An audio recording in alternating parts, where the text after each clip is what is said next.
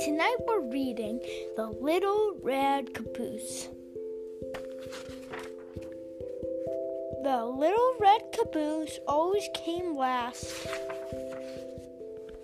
First come the big black engine puffing and huffing. Then came the boxcars. Then the oil cars. Then the coal cars. Then the flat cars.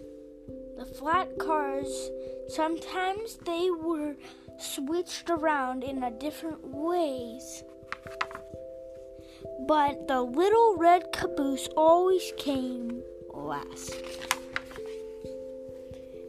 Boys and girls waved at the big black engine. They listened to the boxcars and the oil cars and the coal cars and the flat cars go clickety-clack. But by the time the little red caboose came along, the boys and girls were turning away because the little red caboose always came last.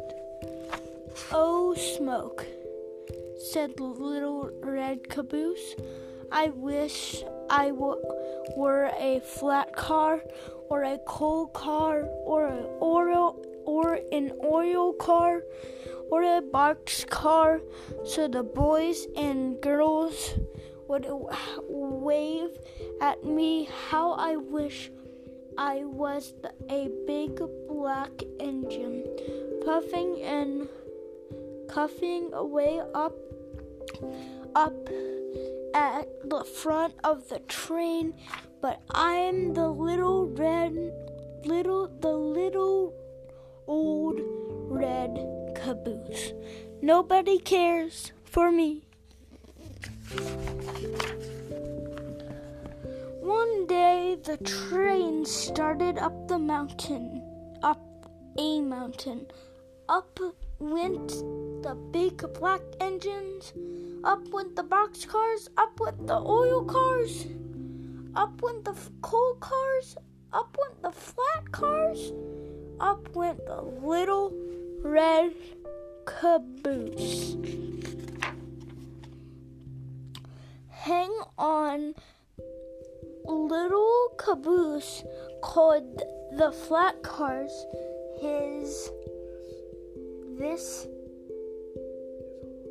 This is a long car. Long, tall mountain. And you are the last car on the train. Don't I know it? Sighed the little red caboose. Poor me. The train went slower and slower and slower. Soon it was hardly moving. It looked as if that train could not get up the mountain. "Look out, little red caboose," called the flat car. "The train is starting to slip back down is this long, tall mountain. Not if I can help it," said the little red caboose. And he slammed on his brakes. And he held tight to the tracks and kept that train from the sliding down the mountain.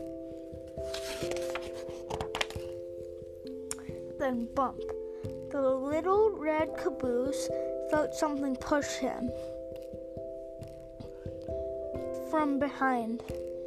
It was two black engines. They pushed the train up to the top of the mountain.